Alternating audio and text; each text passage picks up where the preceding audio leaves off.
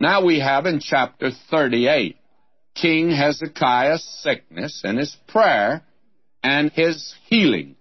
Now, it's very interesting how this chapter opens. It says, "In those days was Hezekiah sick unto death." Not in that day. We've seen "in that day" is a technical expression. It looks down, beginning with the Great Tribulation period, going through the millennial kingdom. But now it's in those days. What days? Those days that Isaiah's writing about, when Hezekiah was sick unto death. And I think that it was at the same time that Sennacherib had come down against him. He was having trouble outside the wall with the Assyrian, and inside he's having trouble with a boil that was just about to kill him. There are those that believe it was cancer or leprosy or something like that. Apparently it was a terminal disease that he had, and apparently his time had come. And so I read verse 1. "In those days was Hezekiah sick unto death. And Isaiah the prophet, the son of Amoz, came unto him, and said unto him, Thus saith the Lord, Set thine house in order, for thou shalt die and not live." Now, the sentence of death is given to Hezekiah by Isaiah the prophet. And the sentence of death, of course, I think today rests upon each one of us, although we do not know the day nor the hour. But we know this: it's appointed unto man once to die, and then after death the judgment. Now this is a divine date, and I'm sure that if each one of you listening in today knew the exact time, why, it would change your way of living. Your lifestyle would be changed. I had a letter several years ago from a young minister, and the doctor told him he had cancer and that it was terminal. And he sent out a letter to his friends, and he included me in it. He said in that letter, among other things, "One thing I've discovered in the last few days. When a Christian is suddenly confronted with a sentence of death, he surely begins to give a proper evaluation of material things. My fishing gear and books and orchard are not nearly so valuable as they were a week ago." That's the end of the quote. I conducted the funeral of that fine young preacher. May I say that after that, I had the experience of having cancer and having my family doctor at that time tell me that he frankly thought I only had 3 more months to live. Well, God had other plans for which I'm indeed grateful. I thank Him and praise Him every opportunity I get, and this is one of them. But I know what it is in that brief moment to face up to it. And it is amazing. I can bear witness to the accuracy of this man's statement. It was amazing to me how certain things became very unimportant. Certain things, my home was one thing. I'll be honest with you, I thought I wouldn't be living in it but just a few more weeks, and therefore it was very unimportant. And where you're going becomes very important, by the way. Now, what did this man Hezekiah do? And I'd like to pinpoint this in the life of Hezekiah because it's also quite revealing to know that. We're told that it was in those days. Well, let's identify the exact time that he had this boil and a death sentence was delivered to him. Well, it was during the siege of Jerusalem by the Assyrians. He had trouble on the outside, trouble on the inside. Now, somebody says, how do you know that? Well, Hezekiah reigned 29 years.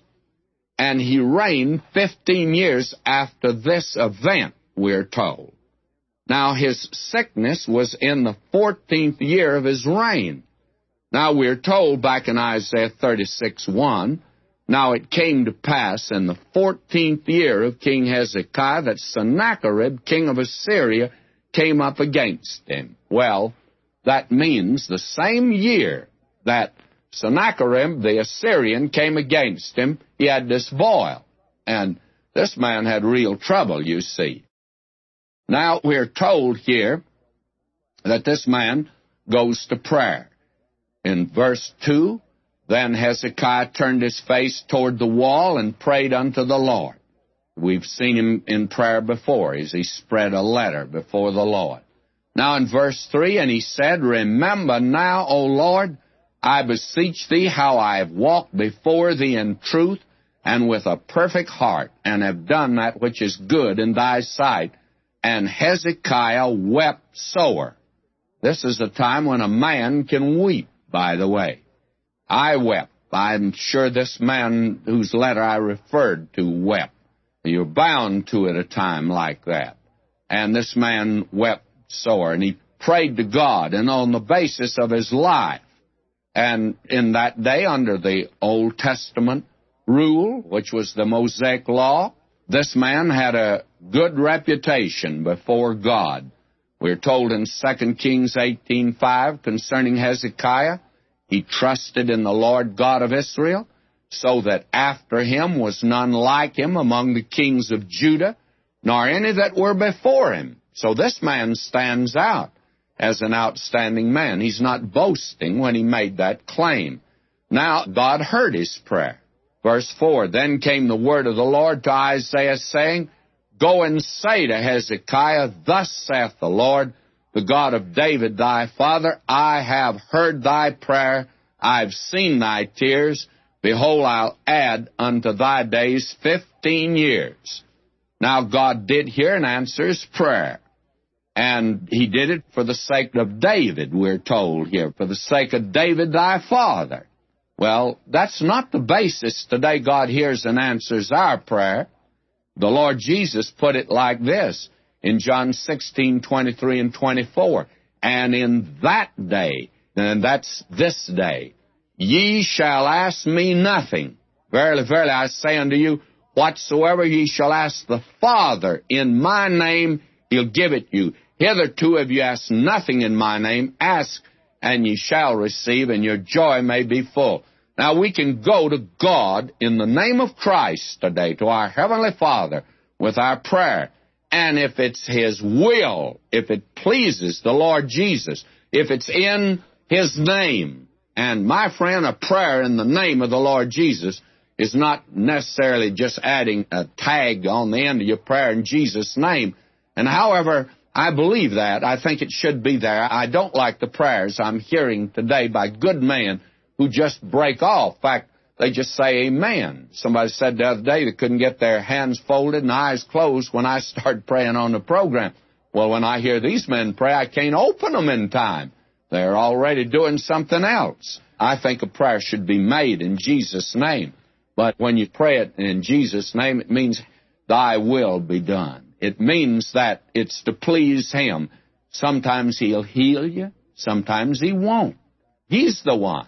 And therefore, this man here came on a little different basis.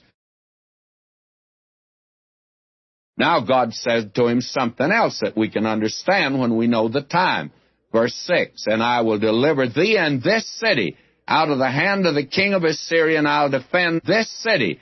Now God ties in His deliverance of Jerusalem from the Assyrian with Hezekiah's deliverance from death.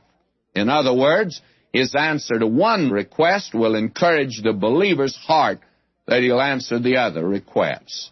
And that is wonderful. I'll be honest with you, I've been greatly strengthened in my own faith since God heard and answered your prayer, many of you out there that prayed for us. Now, God gave him a sign in that day. He'd bring the shadow of the degrees back on the sundial. The word here that's translated sundial can mean steps. And it's so translated by Dr. Jennings.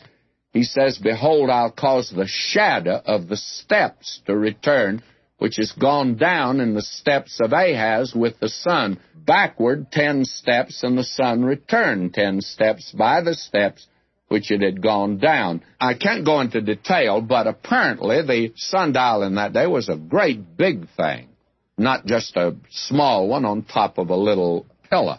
They have one out at Dodge City, Kansas, there at the railroad station. On one side, it's a big one, and the sun does shine on it. And I think the sundial of Ahaz was a big one made in the form of steps, because that's the way they did it in that day. Apparently, it went up to the point, and as the sun came up, it would come up one side of the steps, go down the other side of the steps. Apparently, they made it like that, and that was the way they could tell time. Now, this was 45 minutes. God would back it up. Now, when did God ever back up time before? Well, that was in the days of Joshua, and there are those that have found out that there was 45 minutes lacking on that day. So God just evened it off here and at the same time gave this man a sign.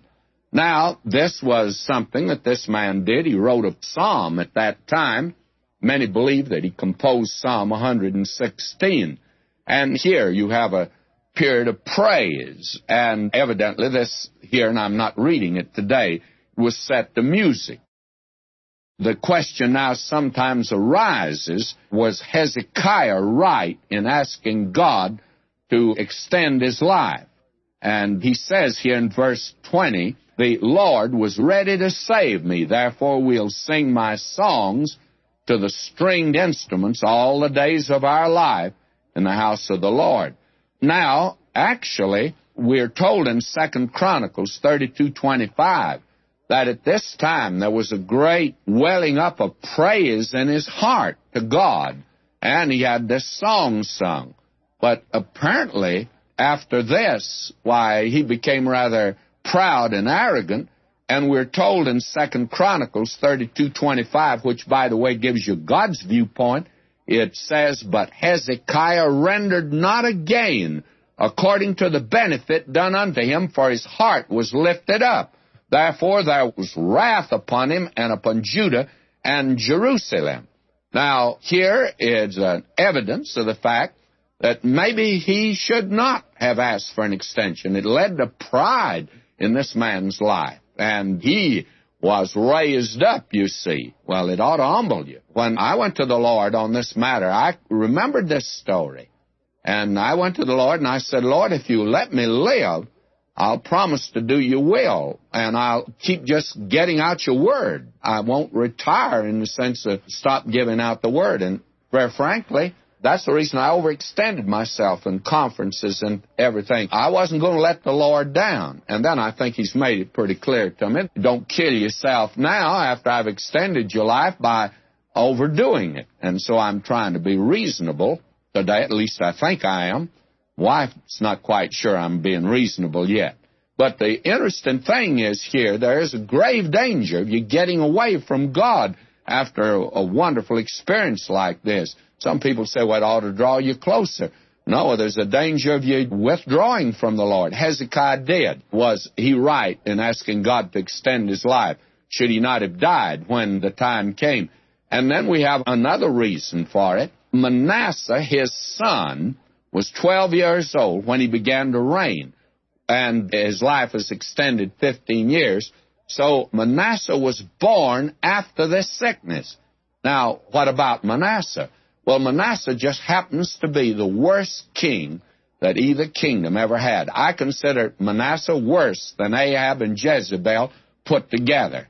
And I think it's during his reign that the Shekinah glory departed. Because if it didn't depart during his reign, I can't think of any reason it would depart afterward. He is one that is very much like Antichrist, the man of sin that's yet to come. Now, he was the son of Hezekiah born after this. And then, in this next chapter, we'll see another reason, and that is this man Hezekiah, after he was raised up, played the fool. And we'll see that in just a moment. Now, did God do this miraculously by just saying hocus pocus and have Isaiah, pray over him and then old Hezekiah fell backwards, or that he put his hand on him pretty hard? No, he didn't do that. Notice what Isaiah said to do, verse 21. For Isaiah had said, Let them take a lump of figs and lay it for a plaster upon the boil, he shall recover.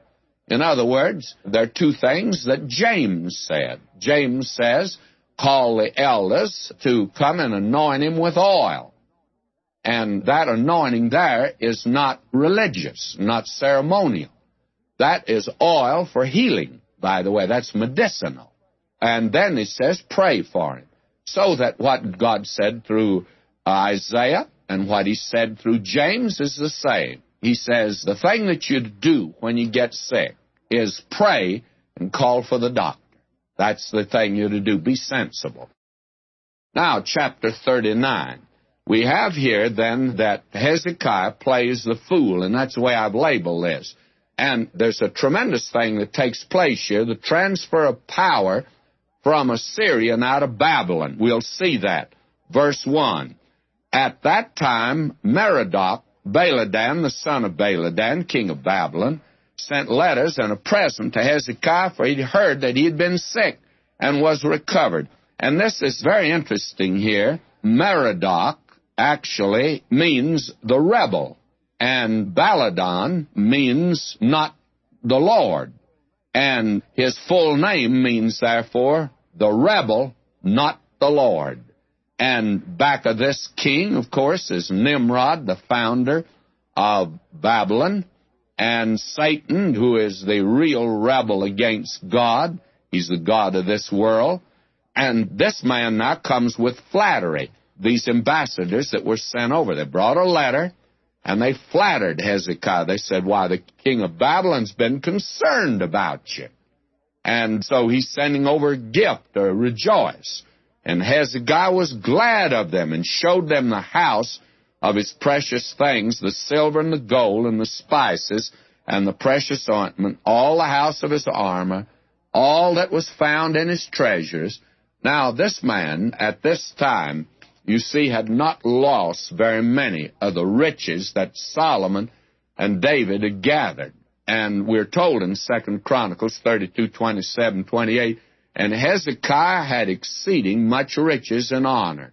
He made himself treasures of silver and gold, for precious stone, spices, for shields, and for all manner of pleasant jewels, storehouses also for the increase of corn and wine and oil, and stalls for all manner of beasts, and coats for flocks. Now, what you have here is something quite interesting. This man, Hezekiah, now receives the embassage that's come from Babylon. They flatter him. King's glad you got well. Here's a gift for you, and here's a letter from him. Get well card. And instead of taking this letter and opening it before the Lord like he did the one from Assyria, he put this aside. And he received these, and they flattered him. And so he thought, well, I'll just show them around. And he gave them the VP treatment. And he gave them the tour of the grounds of Jerusalem.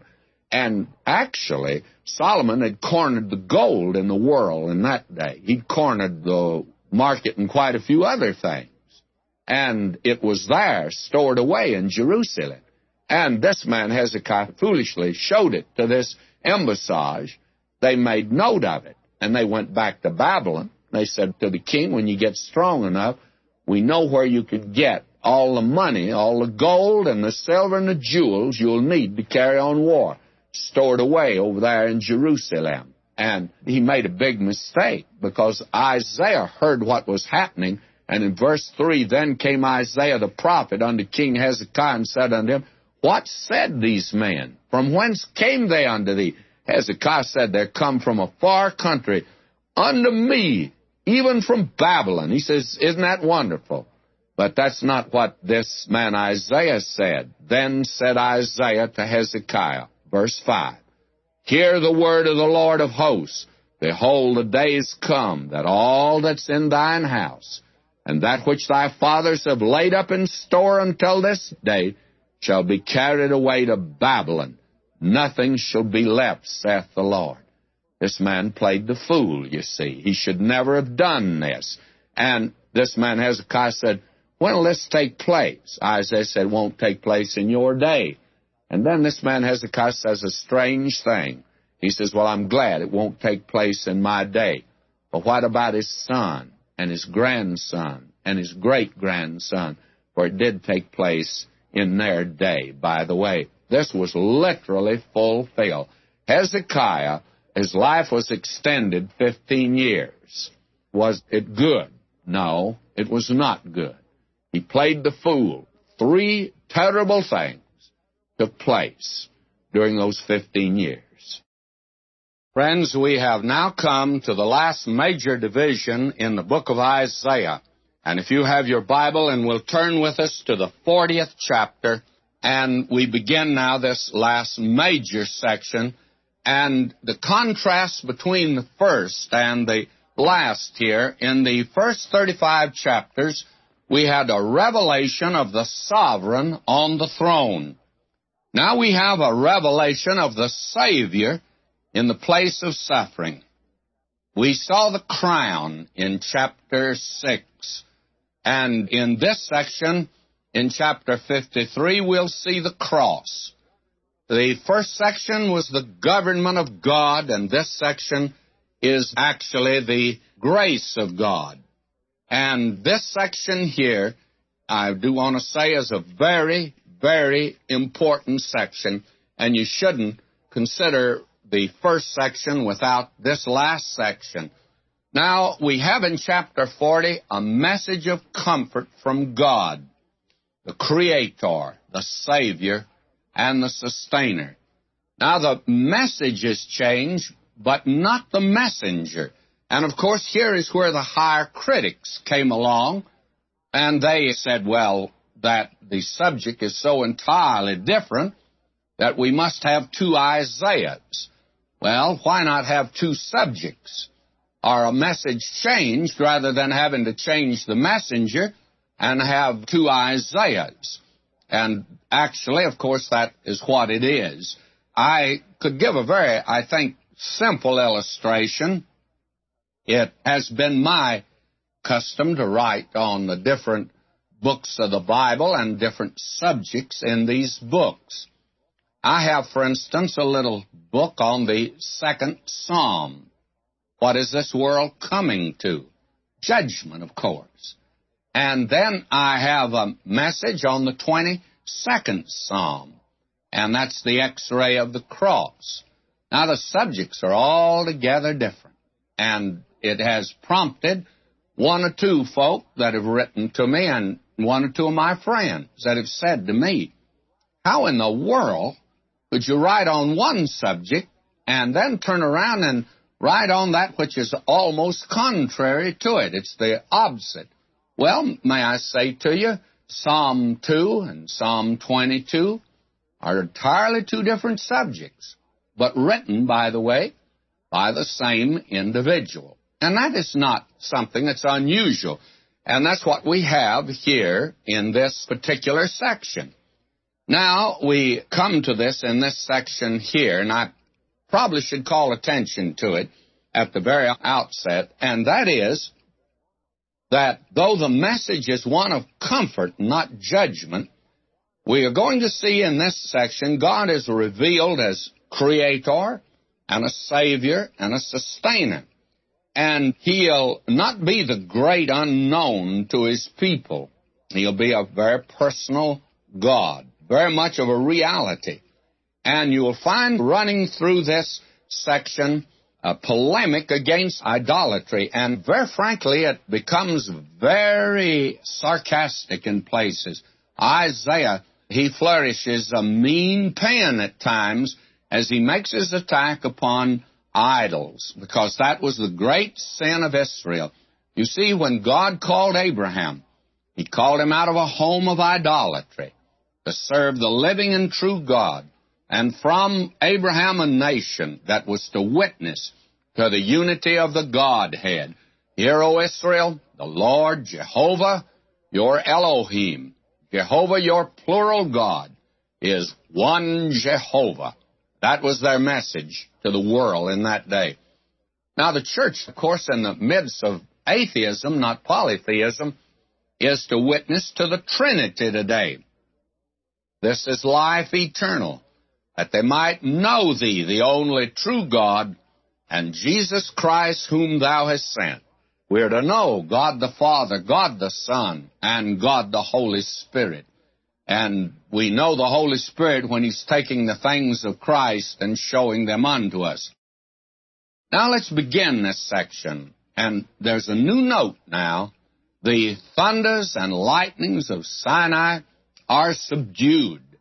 They're smothered now by the wonderful message of grace that comes from God. Will you listen to it? Verse 1, comfort ye my people, saith your God. This is no longer now woe unto somebody. We had 6 woes in the last section. That is the first section of the book. And there were about a dozen burdens. That's all been lifted now because we are going to see a burden bearer here, one who later on will fulfill everything that Isaiah said about him, and he will be the one that will give an invitation, come unto me all ye that labor and are heavy laden, and I'll rest you. He lifts the burden. And we have here now this comfort. Comfort ye, and that's a sigh of yearning that comes from the pulsating heart of our God. And He's a God of all comfort. Remember, that's the way that Paul speaks of Him in 2 Corinthians, 1st chapter, verse 3. Blessed be God, even the Father of our Lord Jesus Christ, the Father of mercies, and the God of all comfort, who comforteth us in all our tribulation, that we may be able to comfort them which are in trouble by the comfort wherewith we ourselves are comforted of God. And the Holy Spirit, by the way, is called the Comforter. The Lord Jesus said, I'm going to pray the Father, and He'll give you another Comforter, that He may abide with you forever.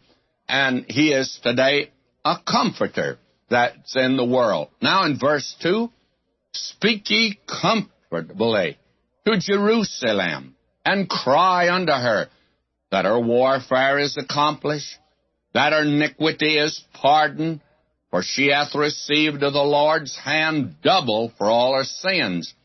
Now, it's been suggested that when there was an indebtedness or mortgage on a house in Israel, that the fact was written on a paper, that is, a legal document, just as we'd have today when a mortgage is made.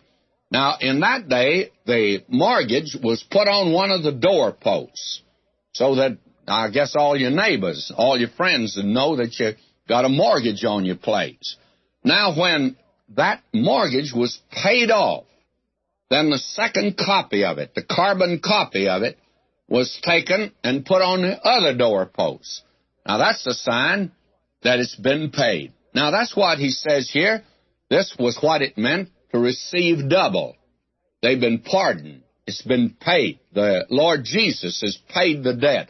Now, that's the difference, actually, between the dealings of God with His people and with us today, that actually separates Christianity from all pagan religions and the Old Testament, even under law, altogether different. And it's all wrapped up in that little word, propitiation. Now, the heathen in all their religions, they bring an offering to God to appease Him. And that's what propitiation means. A great many people think that's what it means in the Bible, that it means you got to do something, that God is angry, you got to do something to win Him over. And the heathen are always doing that. Their gods are always angry. They're difficult to get along with, and their feelings are hurt, and they're not very friendly. But the thing is that the sin of man has alienated man from God. But you see, it's God who did something. And today, God is propitious. You don't have to do anything to win Him over. And propitiation is toward God, and reconciliation is toward us. God has done everything that needs to be done. And today, we're asked to be reconciled to God, not to bring something to win Him over. God's already won over. That's what Jesus did for us on the cross. Now, that's the word of comfort. And that's the word of comfort that's gone out today to a lost world. Now, look at verse 3. The voice of him that crieth in the wilderness, prepare ye the way of the Lord, make straight in the desert a highway for our God. Now, all four of the gospel writers quote this verse as applying to John the Baptist. And since it's in there 4 times, I'm not even prepared to argue about it this morning. I say this refers to John the Baptist. Now we are told in verse 4, every valley shall be exalted, every mountain and hill shall be made low, and the crooked shall be made straight, and the rough places plain, and the glory of the Lord shall be revealed, and all flesh shall see it together, for the mouth of the Lord hath spoken it. Now, Luke quotes this also as applying to John the Baptist. Now, we are told in verse 7 and 8, the grass withereth, the flower fadeth, because the Spirit of the Lord bloweth upon it, surely the people is grass.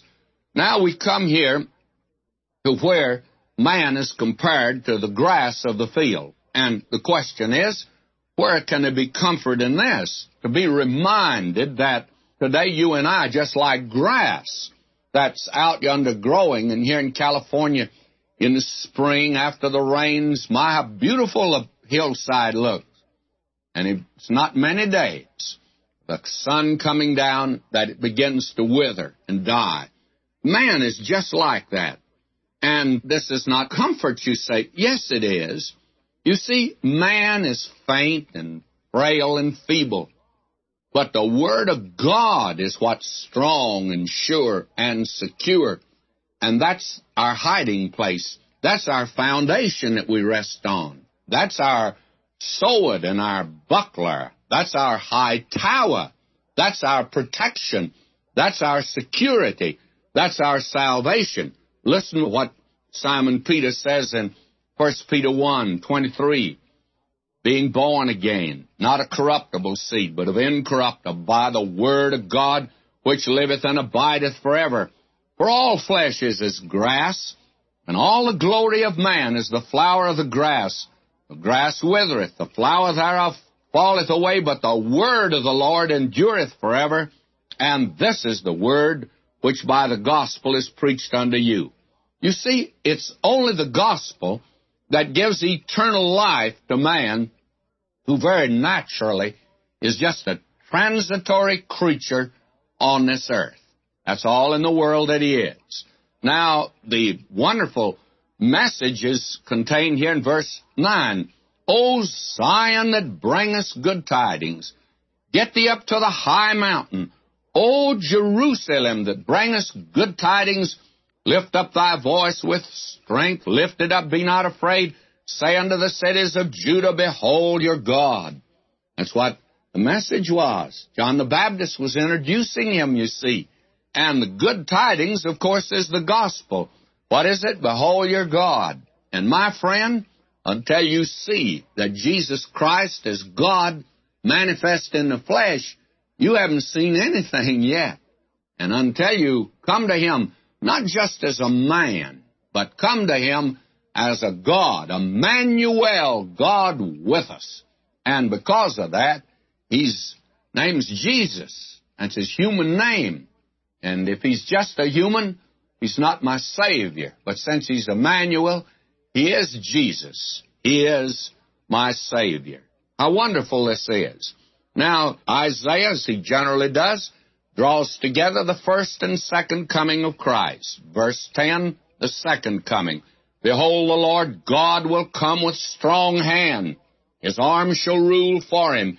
Behold, his reward is with him, and his work before him. This looks forward to the second advent.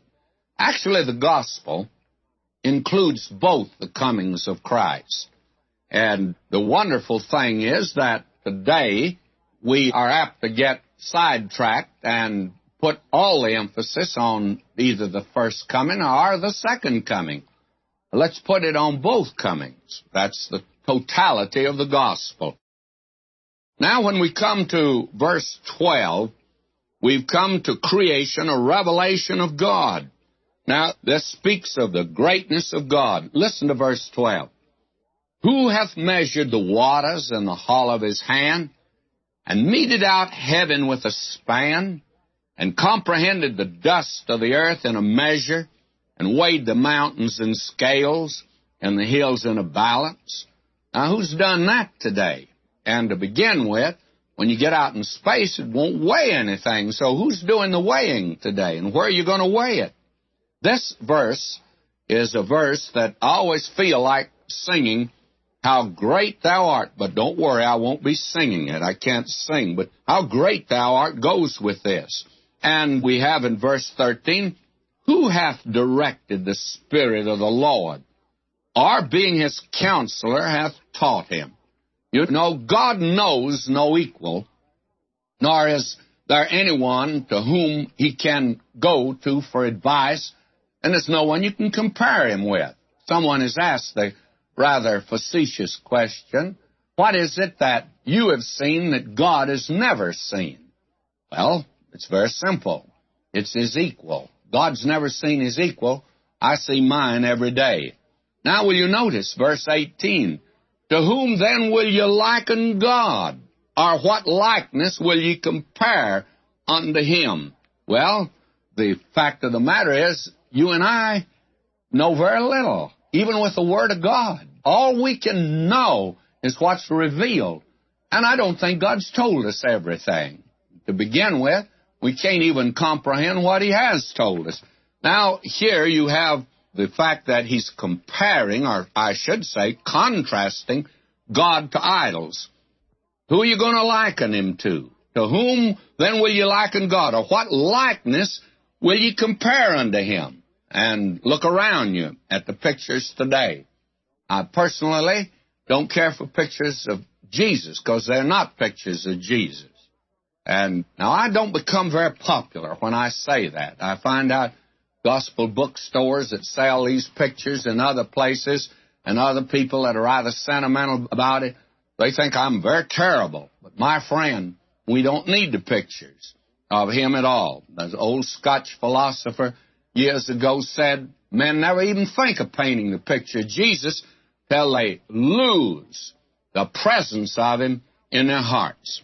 Now, will you notice here, this is the first one of these rather ironical attacks that Isaiah will make against idolatry. He says, verse 19, the workman melteth a graven image. The goldsmith spreadeth it over the gold, and casteth silver chains. And in other words, the rich here, they have a very ornate idol. They have a very rich God. But the poor fella, he has a crude idol. He that is, verse 20, so impoverished that he hath no oblation, he chooseth a tree that'll not rot. So he just whittles them out of God. And therefore, this is rather preposterous, because God says, verse 21, have ye not known? Have ye not heard? Hath it not been told you from the beginning? Have ye not understood from the foundation of the earth? These things are preposterous. He that sitteth upon the circle of the earth. Now, who told you that the earth was flat? I hate to say it, but you know who first taught that the earth was flat? It was the scientists in the days of Columbus who taught it. Bible never did teach the earth was flat. The so-called scientists didn't pay attention to the Word of God in that day, and they missed something. And the earth is a circle. It's so stated here. The Old Testament never did teach a flat earth. Science taught that in its day. I'm not always sure they're right today. Now, will you notice here, he moves on in this section to speak of idolatry, and I'm not going into a great deal of detail here. I want to drop down now to verse 27. You have here now, consideration is a call from God. You see, creation is really a revelation from God. Now we have this matter of consideration. It's actually a call to consider in the light of all of this. Verse 27, why sayest thou, Jacob, and speakest, O Israel, My way is hid from the Lord, and my judgment is passed over from my God. God knows about the difficulties and problems of those that are His own. And, friend, if you belong to Him, He's able to quiet the storms of life for you. And somebody says, well, I'm in a storm, and He hasn't quieted it. Well, then, instead of sitting down and weeping or beginning to criticize God, why not begin to look around and find out what the lesson is He wants you to learn in the storm? God would not let you go through it unless there was a lesson there for you to learn. And then the lesson may be this: hast thou not known? Hast thou not heard that the everlasting God, the Lord, the Creator of the ends of the earth, He fainteth not, neither is weary? God never gets tired. There's no searching of His understanding. But man down here, well, the youth shall faint and be weary, and the young man shall utterly fall. But they that wait upon the Lord shall renew their strength. They'll mount up with wings as eagles. They shall run and not be weary. They shall walk and not faint.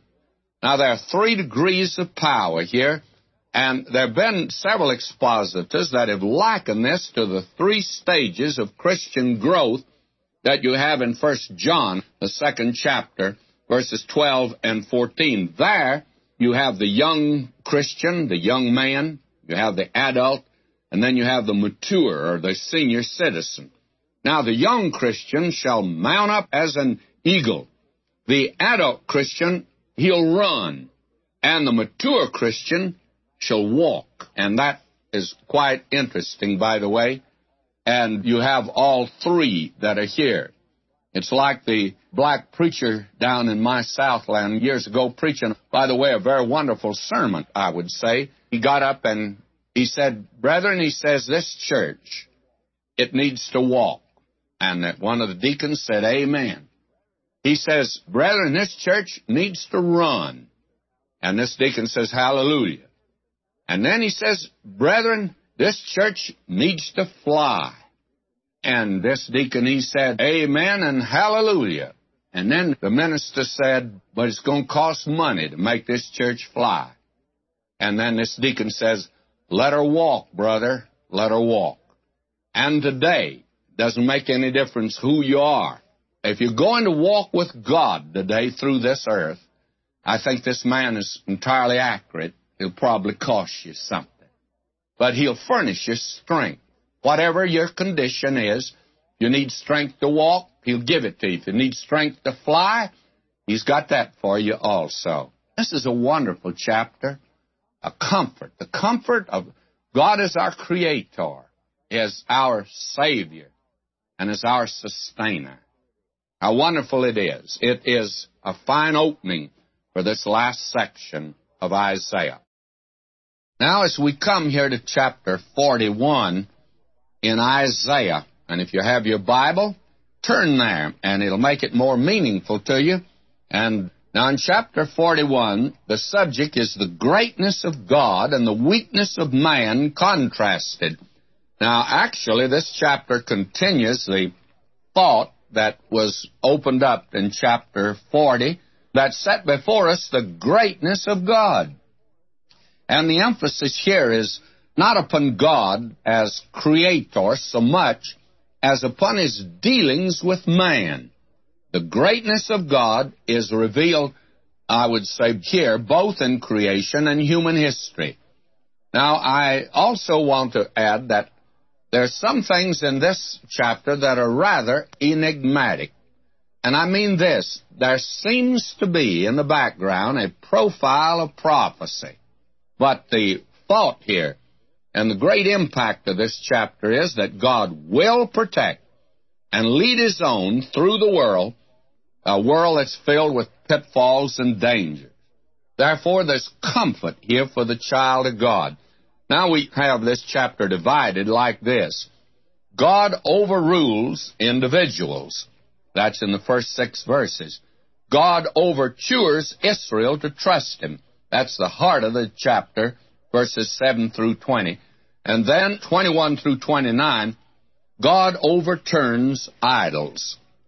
Now let's look at it in the light of this division that we've made. In verse 1, I read now, "Keep silence before me, O islands, and let the people renew their strength. Let them come near, then let them speak. Let us come together to judgment." Now the whole world of individuals today is moving toward judgment, as we've said.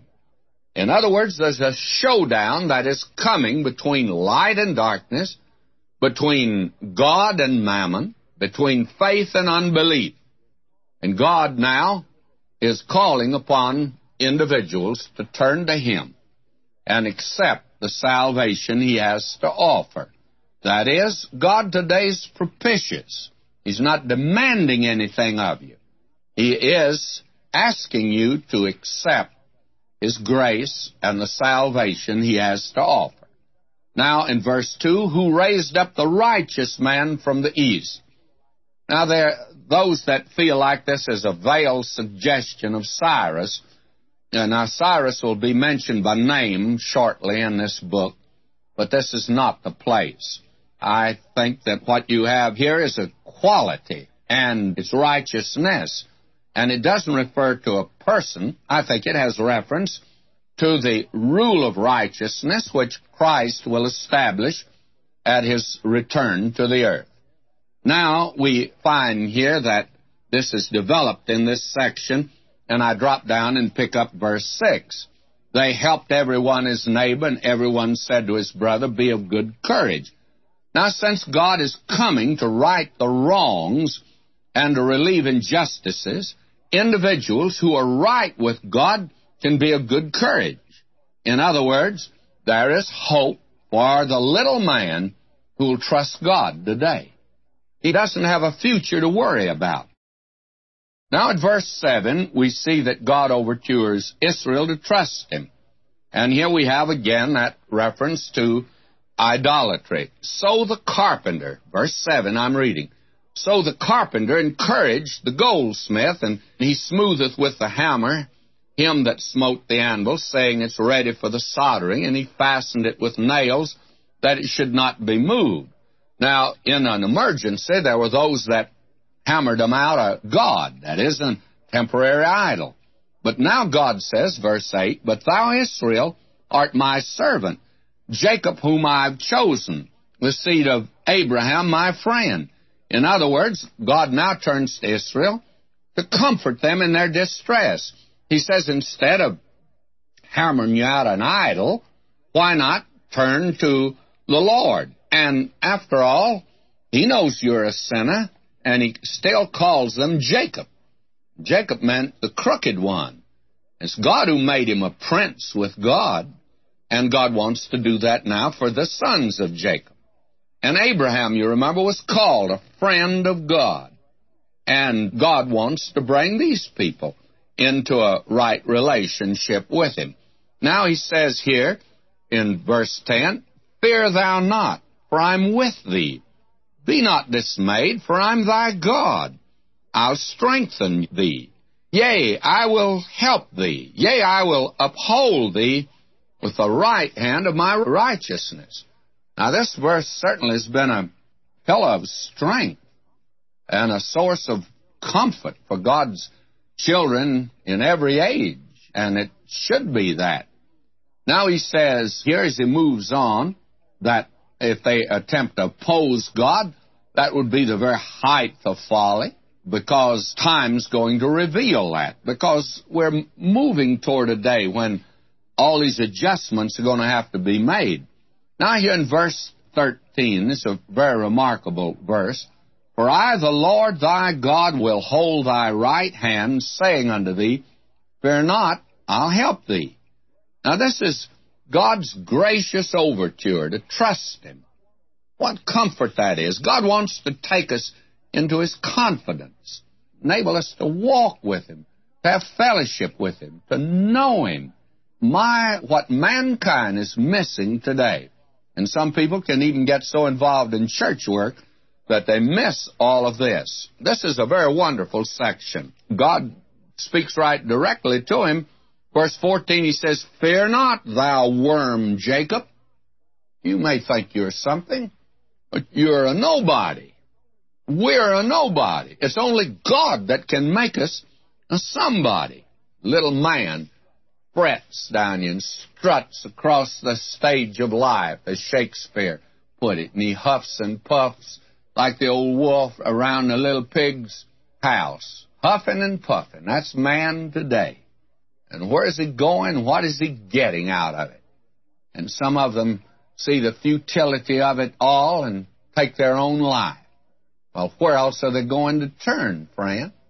The only place you can turn today is God. And what men are missing today, the fellowship, the salvation, His goodness, His grace, all of these are yours if you but turn to Him. Now He talks to them about the material blessings of the millennium, and they're going to be there. He'd like to talk to you and me about the spiritual blessings we have now and those we're going to have in eternity. Now we come to the third division here, and that God overturns idols. Now that begins in verse 21. God says here, "Produce your cause, saith the Lord. Bring forth your strong reason, saith the King of Jacob." Now, this is a challenge to idolaters. Now, who is an idolater? Anything that you put between your soul and God, that's your idol. I don't care what it is. Anything you're giving your time to, your energy to. And it could actually be to a religion. But anything that you give yourself to and let it take the place of the living God and a personal relationship with Him.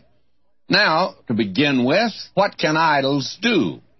Can they explain the origin of the universe to man? Are you satisfied today with the explanations that evolution is given? Of course, it's only what evolutionists that you listen to, because they've got several explanations. But God says, "Let them bring them forth and show us what shall happen. Let them show the former things what they be, that we may consider them, and know the latter end of them, to declare unto us things for to come." Now, man today doesn't know the beginning, the origin of everything. He doesn't know. I don't care what you follow today. It's going to be a rather embarrassing thing in the next 50 years when evolution will be abandoned as just one of the many theories that's left along the wreckage of the highway of time. There have been many explanations of the origin of the universe that were called scientific at that time. They're exploded today. They're no good. Evolution will be exploded in its time, and then man will turn to something else, you see. Man doesn't know his origin, and he doesn't know the future. Man is a very ignorant creature. Have you ever stopped to think really how little you know? And I'd like now to say that to the PhDs that listen to this program. I heard of a preacher, I think he's over here in Phoenix, Arizona, or somewhere in Arizona. He was working on his PhD degree. And I understand that his PhD degree was granted him, but he was working on the great subject of studying the eye of the mosquito. Now, my friend, there is an exciting subject. And one day, he just, as he was working on this and had been really interested in it, all of a sudden it occurred to him that he didn't want to spend the rest of his life looking at a mosquito in the eye. And I wouldn't think that would be, too exciting. I wouldn't mind taking one or two looks, but after that I think it became monotonous, and this man came to that conclusion. And he began to move out from that, and he found the Lord Jesus Christ as his Savior. He said, "I want to give my life now to something worthwhile."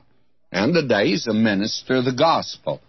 Quite interesting, how you can spend your life down here, and you may have your PhD degree, and still you don't know anything about the origin of this universe, or you don't know where it's going.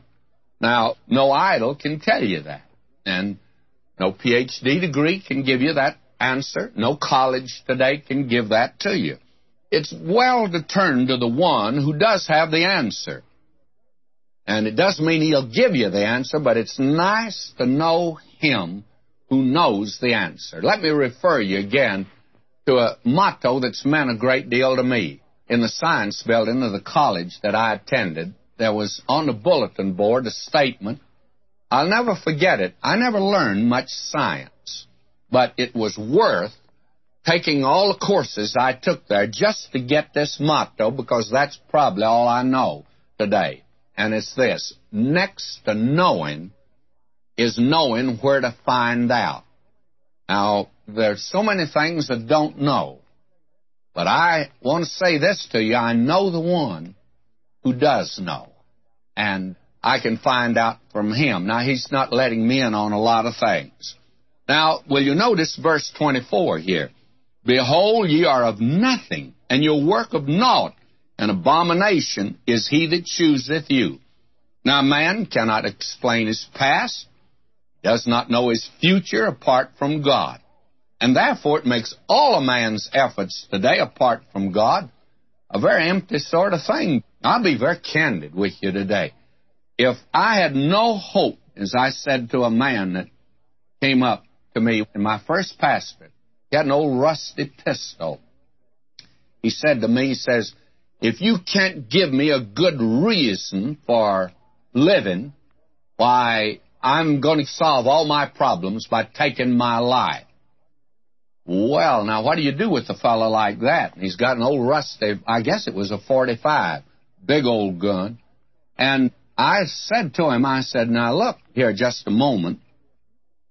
I said, if you can show me that you'll solve your problems by taking your life, I said, I'll be glad to go get you a better gun than the one you got and let you do a good job.